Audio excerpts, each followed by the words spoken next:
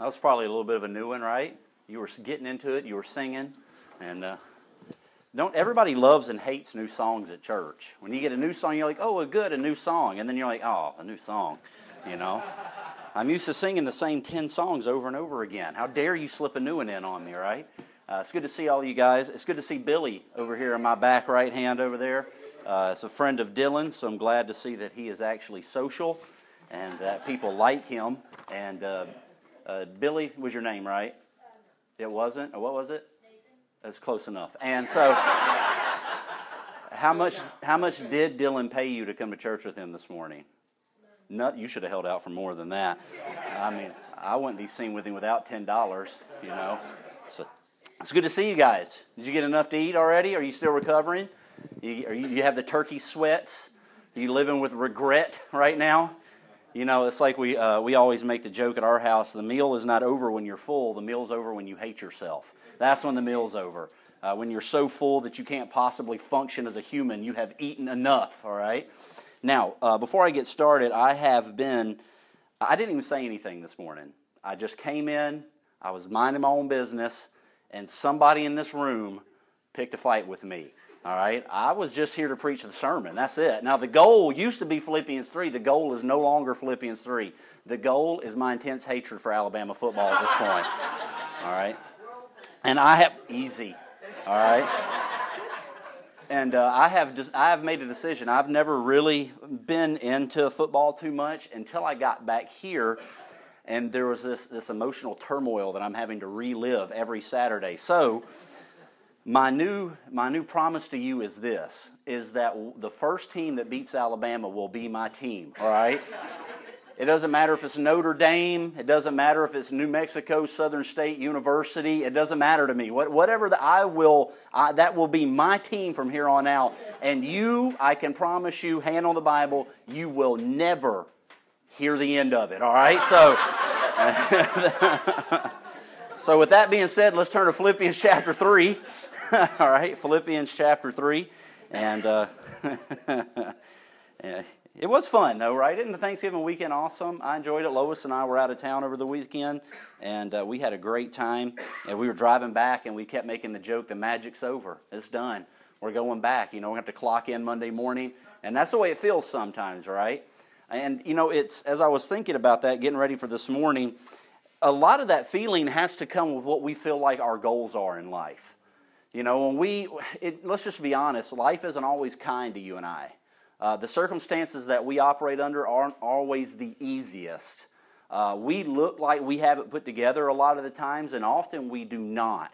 The reason being is because it's difficult to deal with just the day-to-day realities of the stress of decisions that we've made, the stress of other decisions that people have made that affect us. We have decisions or just things that have happened to us, circumstances that are completely out of our control.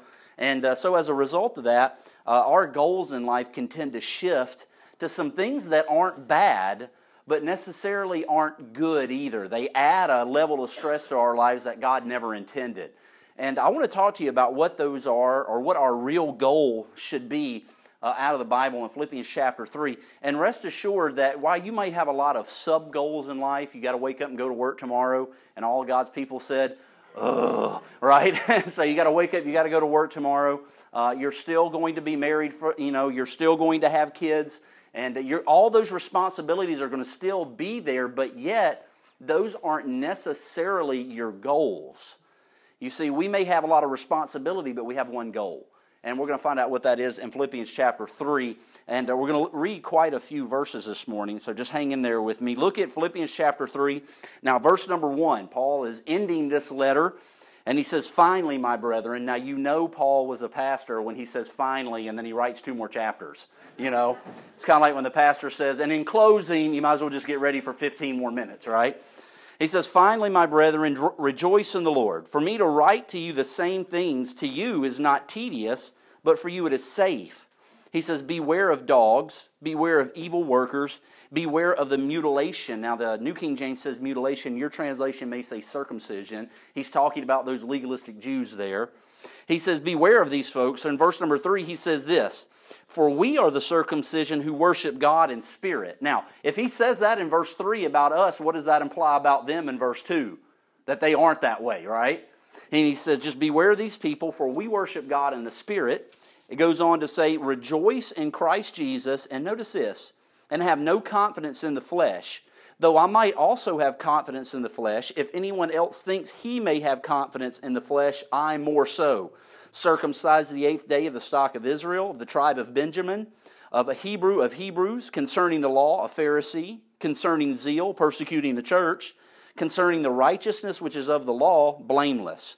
But what things were gained to me, these I have counted loss for Christ. Yet indeed I also count all things for the excellency of the knowledge of Christ Jesus my Lord, for whom I have suffered the loss of all things, and count them as rubbish, your Bible might say dung there, that I may gain Christ, and be found in him, not having my own righteousness, which is from the law, but that which is through faith in Christ, the righteousness which is from God by faith, that I may know him in the power of his resurrection, and the fellowship of his suffering, being made conformed to his death, if by any means I may obtain to the resurrection of the dead. Not that I have already attained, or am already perfected, but I press on, that I may lay hold of that which Christ Jesus has also laid hold of me. And notice that's really what Paul's getting at here. He says, all this stuff, he says, my goal is to press on and take hold of that thing that Jesus has already taken hold for me. And he goes on and says in verse number 14, he says, I press toward the goal for the prize of the upward call of God. And notice this, in Christ Jesus. You know, the world tells you and I that we ought to have lots of different types of goals, lots of different types of things that make our life worth something. Paul comes along and he says this, my one singular goal in Christ is, or in life, is Christ. You see, the purpose of your life is not a something. It's not an activity that you're going to accomplish and say, that's it, I've done it, I'm finished, I've done that thing, my life is full. No, the purpose of your life as a believer is not a something, it's a someone. And Paul's target was Jesus. It's not that Paul was saying, I'm going to make myself more like Christ. He was saying that in everything that he did, his sole focus on life was the person of life, Jesus Christ himself. So this morning, I want us to see that the singularly most important and most essential goal for the Christian is not something to achieve, but rather it is someone we know and receive from. So let's have a word of prayer this morning, shall we? Father in heaven, we're thankful this morning that we're moving into the time, the Christmas season, which we reflect on why it is you actually came. And as we gear up for that, I pray that the Holy Spirit would use the Word of God in these moments to show us what our goal needs to be. What are we really here for? And I pray that you would rearrange the priorities of our minds. May you align our emotions with what we know is true. May the Holy Spirit of God reveal Jesus in this moment. And we pray it in His name. Amen. Someone has said that our greatest weakness is depending on what we think our greatest strengths are. And here that's really what Paul is getting at. He's getting at that we trust in a lot of things and we make a lot of things our goals in life that are not Jesus Christ. And we go about accomplishing those things the best way that we know how, don't we? I mean, and we do so with limited information. We do so with limited experience. I mean, just think back for those of you that were married. When you got married, and my anniversary is today, when you trust Christ, when you enter into a Christian marriage, you just don't know what's going to happen, do you? You have no clue. Every major decision that you make, you can't make it with all the information that's out there. You can't do it.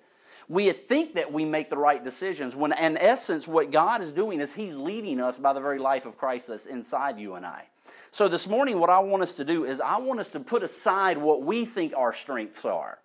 I want you to take whatever you feel like is your greatest ability that enables you to navigate life and put it to the side and make Christ your goal rather than that strength being your goal. All right, the first thing I want you to consider is this. I want you to see the emptiness of self-confidence. Now, Paul was a man that had his act together. When people looked at Paul, they thought that he had it figured out. Matter of fact, he gives us a long laundry list of all the right things that he had done. And he was trusting in all his correct decisions. And a lot of times we do that, don't we? We go to God and we say, God, I have done X, Y, and Z. Why isn't this a reality? You see, the problem is that Paul was living in the only other kind of righteousness that there is. There's God's righteousness, right? You know what the other kind of righteousness is? It's self-righteousness, right? That's all you got. We either have the righteousness that comes from Christ or the righteousness that we produce through our own behaviors. And Paul was behaving well. When people looked at Paul, they said, this guy's got it figured out. I mean, so much so that he said, when I was a Pharisee, I was the Pharisee of Pharisees, which means, you know, like when you think of basketball players, now I want you to say the first name comes to your mind. In your mind, or in our generation, I guess we should say, who is the most well-known basketball player you can think of? Michael Jordan, right? He is, I'm sorry, what did you say, honey? No, just move on, okay. And she said move it along. Larry Bird, right? But Michael Jordan is the basketball player of basketball players. When you think of basketball players, you think of Michael Jordan. I mean, he's even got his own overpriced shoes to prove it, right? And so when you think of Paul, he was the Michael Jordan of Pharisees. I mean, he had it figured out. He could dunk from the proverbial Moses free throw line, you know what I mean? Tongue out and everything, slamming the ball. He had it figured out. But yet Paul came to a place where he realized his righteousness was not gaining him what he felt like he needed. Now, back over in verse number 3, notice what he says there about the emptiness of self-improvement projects. Because he says in verse 3, we are the circumcision who worship God in spirit. And he says, and we have no confidence in the flesh. Now, when we use the word self in this scenario, we could actually replace it with the word flesh too, flesh confidence. What in the world is flesh? Well, I've defined it this way. It is a way to act or think. It is a network of habits and strategies that we employ to make it through life. That could be manipulation. It could be just nose to the grindstone hard work. It could be a number of different things, but it's something that we are resting all of our confidence in, all of our trust, we could say, that this thing, this activity is going to get me through life, and it is going to produce for me an environment in life that I enjoy. Now let me ask you this, how many times has that actually worked for you, really? It seems like the biggest blessings that we have in life, we didn't plan to get, did we? It's when we just stop and we allow God to enter in and bless us the way that He sees fit, that we actually enjoy life more. When we tell ourselves that I'm going to make this work, that's when we become the most miserable. I can remember many different times in my life I told God this is going to happen one way or the other, and it about killed me. I can remember, I may have told you this story, but blessed are the people that hear it twice and still enjoy it, okay? I was out back behind one of the places of employment that I had out in Utah, and I was cleaning up the parking lot. And I remember a few months beforehand, I had told a friend of mine that the church that I was pastoring was going to be this kind of church. And I made this phrase. I said, it's going to be like this, and like this, and like this, if it kills me. That's exact words. That's what I said. And I remember a few months later, I was out there sweeping up and doing my thing, and the Lord spoke to me. He said, you remember when you said that? Have you ever had those moments? They don't happen constantly, you know. And I was, this is going on in my head like this, you know. I said, sure, well, I remember that. He goes, good, because I want you to understand that if you do, it will kill you. He wasn't like threatening me. I didn't feel threatened at all. I didn't feel like he was saying, try it and I'm going to stop you dead in your tracks. That's not what was going on. What God was telling me in that moment was this, is that when I stomp my foot and I slam my fist down and I say, bless God, my life will be like this, what I'm actually saying is I have a lot of confidence in how I can make my life turn out. And you know what's always at the end of that road? Immense disappointment. Because there are things coming that we can't see. And there are circumstances that are going to fly at us that we cannot change. It doesn't matter how much we pray, that circumstance is not changing. It's just a reality of breathing air in a fallen world. That's just the way that it is. And Paul says, listen, I have no more confidence in my flesh. He says, we're of the ones. He says, God has put us in a category where He's calling you and I to give up on our ability to force life to work. You see, in verse number 4, let's run through his little resume. Paul even had a list. He said, look, man, I'm going to show you how good I was. He goes on and he tells us all this stuff. In verse 4, he goes, if anybody thinks they can have confidence in their ability and their strategies, the flesh, if anyone thinks that they can make it happen, I'm more. He said, so let's get in a contest real quick. This is what he's saying. Let's do a flesh contest. You make your list of things that are going to produce life for you, and they're going to produce an outcome for you, and I'm going to make my list, and we'll see whose list is better, okay? And then he gives you his list. What does he say? He says, number 1, I was born a Jew, and I was circumcised on the 8th day. You know what he was saying? Everything that God said to do in his law happened in my life. On the 8th day, my parents had me circumcised. They had me named on that day, just like the law said. He goes on, and he begins to say that he was of the tribe of Benjamin, which was a very prestigious tribe. He knew his lineage. He was a Hebrew of Hebrews, which means this: there were no Gentiles that he could find in his line. Everybody that was in Paul's birthright, in his birth line, were all Hebrews, were all Jews, as it were. And he goes on and he talks about how he was concerning the law. He was a Pharisee, the strictest sect there was. Paul had it nailed. You know what? When Paul was 13 years old, you know what he could quote? Word for word. He could quote the entire book, your favorite book of the Bible, my favorite book of the Bible. You've read it a couple of times this week, the book of Leviticus. I know you love it, all right? You know, you're just waiting for the major motion picture of Leviticus to come out, you know what I mean? And you are just going to be so stoked to see somebody show you what a meal offering really looks like, you know? But Paul, when he was 13 years old, when he became a man, a Jewish man, he could quote the book of Leviticus, all right? This guy knew the law. He knew the strategy, so to speak. He says, when he got a little bit older, he says, concerning zeal, he says, I was so given over to this strategy for living life, I literally persecuted other people as a result of it. He said, I took my strategy and I forced it down the throat of other people. That's what that is. He said, I literally, when people wouldn't bend to me, I would go and get letters from the high priest and we'd throw them in prison. You see, Paul says, I had a lot, and he was good at it. He was so good at it that people were scared to death of him. When he finally became a believer, when he walked into that first church service there in Jerusalem, when he was born again on the road to Damascus there, and he walked into that room, nobody would believe that he was even a Christian at that point. They thought, this guy is trying to trick us because he wants to throw us in jail. The reason why they thought that was because when Paul says, I was zealous, he wasn't playing around. He meant it. Paul didn't have to have the t-shirt. He had the notches on his belt of people that he had literally seen put to death, thrown in jail, and families broken up as a result of his zeal. And he says, as touching the righteousness of the law, he says, blameless. He said, nobody could pin anything on me. If another Jew followed me around, they'd say to themselves, good night, this guy has got Moses in his back pocket. He's got it all figured out. But when Paul met Jesus on the road to Damascus, Jesus said something interesting to Paul. He said, his name was Saul then. He said, Saul, Saul, why do you kick against the pricks? Now, what he means by that is this, is that the entire time these things were going on, the Spirit of God was convicting his heart of real righteousness that he knew he did not have. You see, now there's two ways we can use the flesh. We can utilize the flesh in order to gain righteousness for God to save us from our sin, or we can use the flesh in order to gain God's blessing. You see, God's blessing, get this, folks, I want you to remember this. Please remember it. When we have confidence in our flesh's ability, God's blessing is not for sale. All right?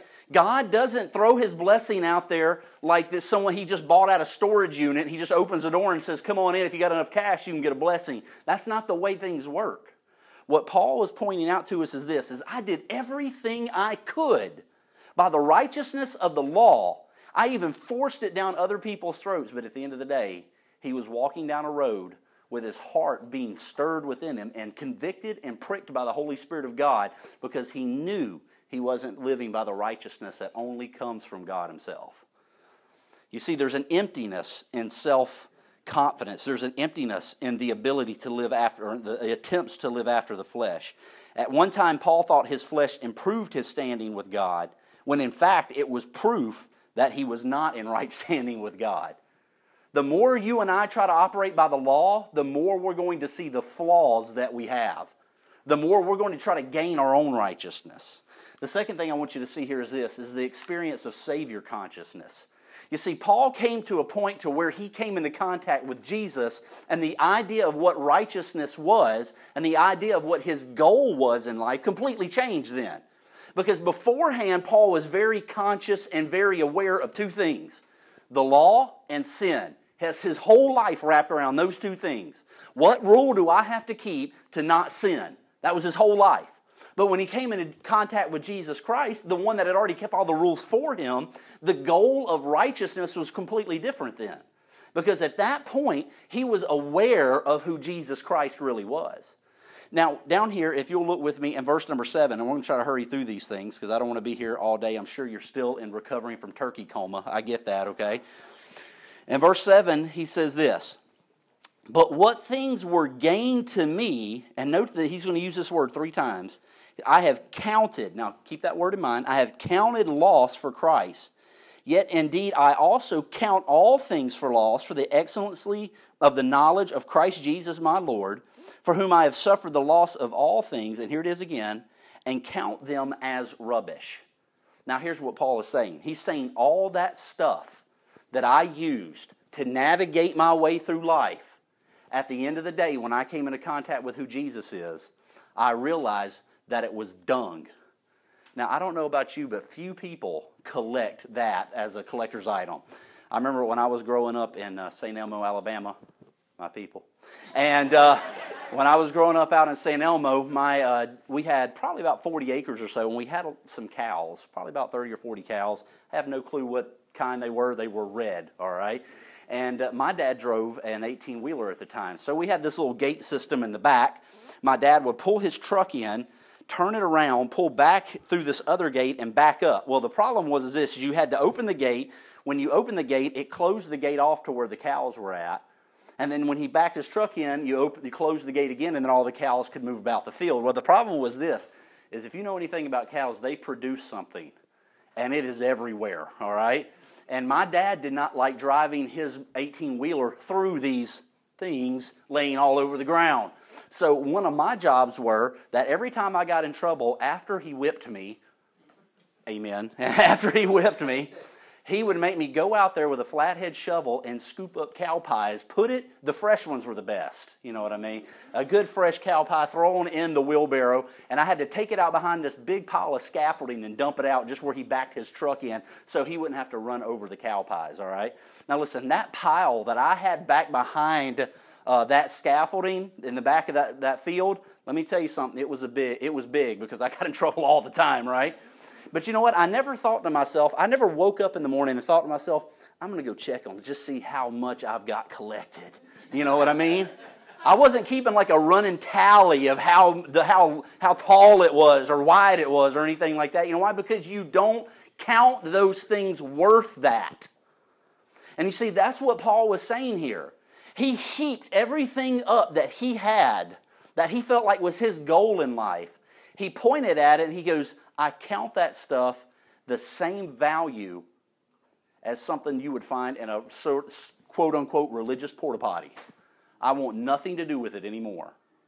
It's worthless to me. So what does he tell us? He says, I've counted all these things for loss. Now here's the thing we need to remember. When Paul counted these things for loss, when he abandoned all this stuff, he was exchanging it for something better. Because what he tells us here is he counted it all loss for the excellency of the knowledge of Jesus Christ his Lord.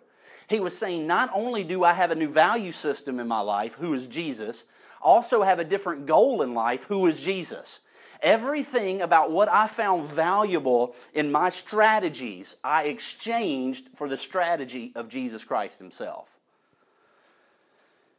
Here's an interesting, let's see if I got the verse up here. Matthew 13. I read this a while back, and the Lord kind of just turned the light switch on a little bit. Have you ever read any of those parables that Jesus gave? And let's be honest, you close your Bible and you're like, not real sure what went down right there. You know what I mean? Just kind of right over the head. Well, this one was somewhat like that for me for a while. Notice what it says. And again, the kingdom of heaven is like treasure hidden in a field, which a man found and hid, and for joy over it, he goes and sells all that he has and buys that field. Again, the kingdom of heaven is like a merchant seeking beautiful pearls, who, when he had found one pearl of great price, went and sold all that he had and bought it. Now, this is a good illustration of what Paul's talking about here. We got two guys that come across something extremely valuable. One finds it in a field. The other person is actually looking for it, and he comes across it. Now, there's something interesting that both of these guys do to obtain what they want. Did you catch what it was? They sold everything that they had. Now, here's the thing. We could look at that and we'd say to ourselves, wow, they lost everything to get that one thing. Really, you know what they did? They exchanged what they had for something that was more valuable. They got rid of things that they knew in that moment that they could live without to have the one thing that they know they could not live without. You see, what the Lord showed me in those portions of Scripture is that treasure in the field, that's Jesus. That pearl of great price, that's Jesus. And see, here's the truth of the matter. Christianity is not you selling everything you have at a loss. It is you exchanging everything you have for a gain. So when we come into contact with Jesus Christ, and we trust Jesus, and really, let's be honest, when we're born again, we really don't know all the ins and outs of what that means, do we? We really don't know. We can go for years and really not know. But sometimes in our Christian experience, we have this one singular focus in life, and God comes to us and He's trying to rearrange our priority and our goal. And we feel like that we are literally losing everything to shoot at this other target, don't we? Now, I want you to remember this, and I guess this is the central theme of the entire message, is that when you give up that thing or those things as your goal, it doesn't make them bad. What it does is it doesn't make them as valuable as the main goal. Here, and the irony of it is this. Just think of the good stuff we value. Our wives, for you ladies, your husbands, your kids, your grandkids, extended family members, your church family, all those things that we place a value on are good, aren't they? There's nothing wrong with that. But what God is saying is this, listen, I've got something that is of greater value than anything else that you could possibly name. And this thing is actually a someone, and it's the person of Jesus Christ. We give up nothing in life. That's something it's hard for me to get. Because I can tell you for a long time, I felt like that I lost a lot of stuff and not really gained anything from it. But when the fact of the matter is I never lost anything because I had the one thing that would never leave. You see, we give up nothing. We simply exchange what we have for something greater. And as Christians, we're never really sacrificing. What we're doing is we're exchanging. That's what we're doing. Third thing is this. Now we're going to jump down and we're going to be finished. Look at jump on down to verse number 12. This is an exercise of spiritual maturity when it comes to the goal. Paul says, listen, and this is the Buddy Revised Standard Version of verse number 12. He says, I really don't have this thing figured out.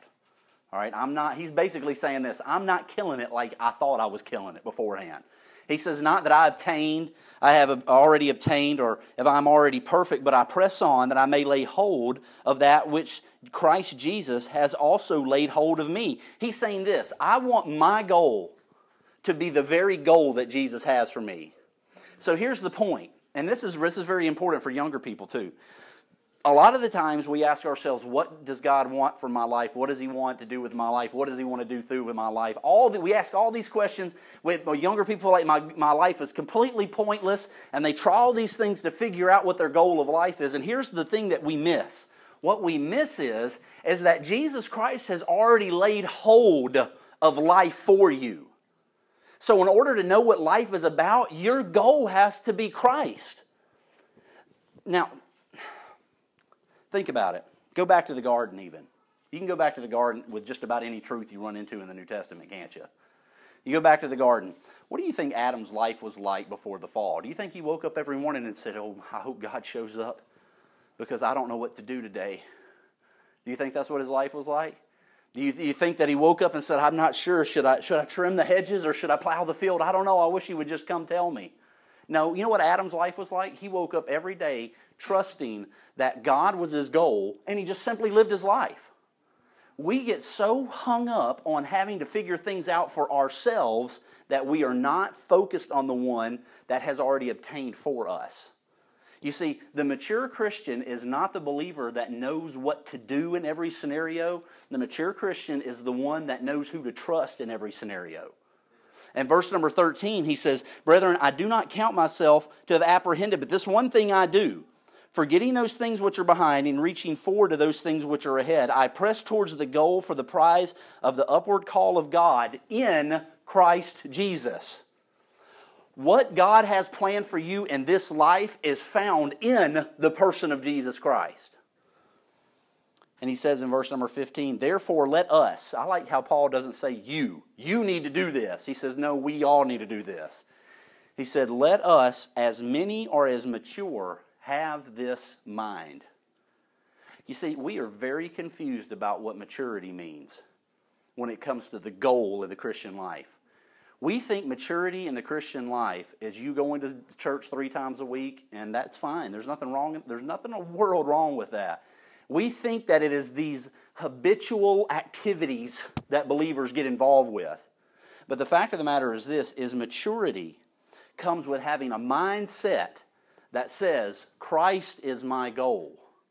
And I'm going to tell you folks, that process of moving our minds into that mature way of thinking can seem like it's impossible. And to be honest with you, it's quite threatening because it calls us out of a safety zone that we're used to. It calls us away from the areas in which we've already tried to strategize our way through life. And it says, give those things up and put your sole focus on who Jesus Christ is. Life is defined by Christ. Life does not define Him. You see, when Paul says, I press towards the goal of the prize of the upward call in Christ Jesus, he's saying it's not fleshly resource, it's not worldly success, it's not avoiding responsibility, it's not gaining stuff, and it's not having a good reputation. It is in Christ.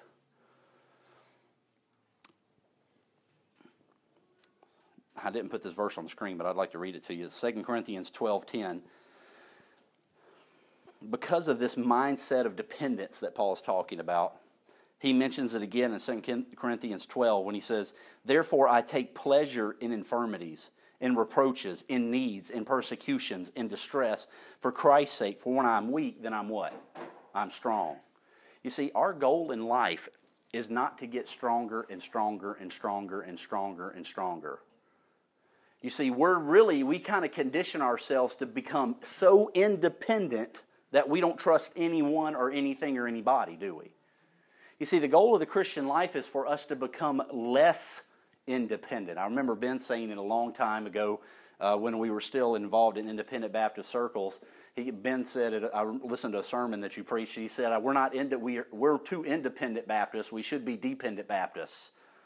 And that's the same goes true for all believers. We're too independent.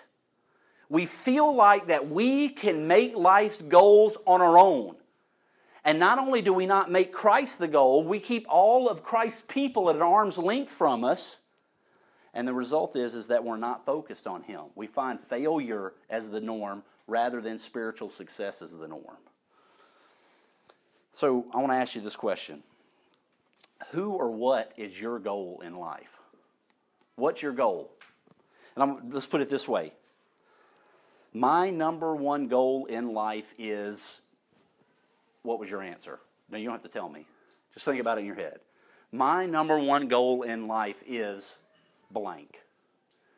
Now, I guarantee you, there was nobody in here that said, my number one goal in life is to rob 17 banks. I guarantee you nobody said that. Well, it was 18, exactly. Should have known my number was off for some people. Should have went with an even number. Most of us in our minds did not put anything in that blank that was bad. You know what I'm saying? But here's the question, and here's my challenge to you.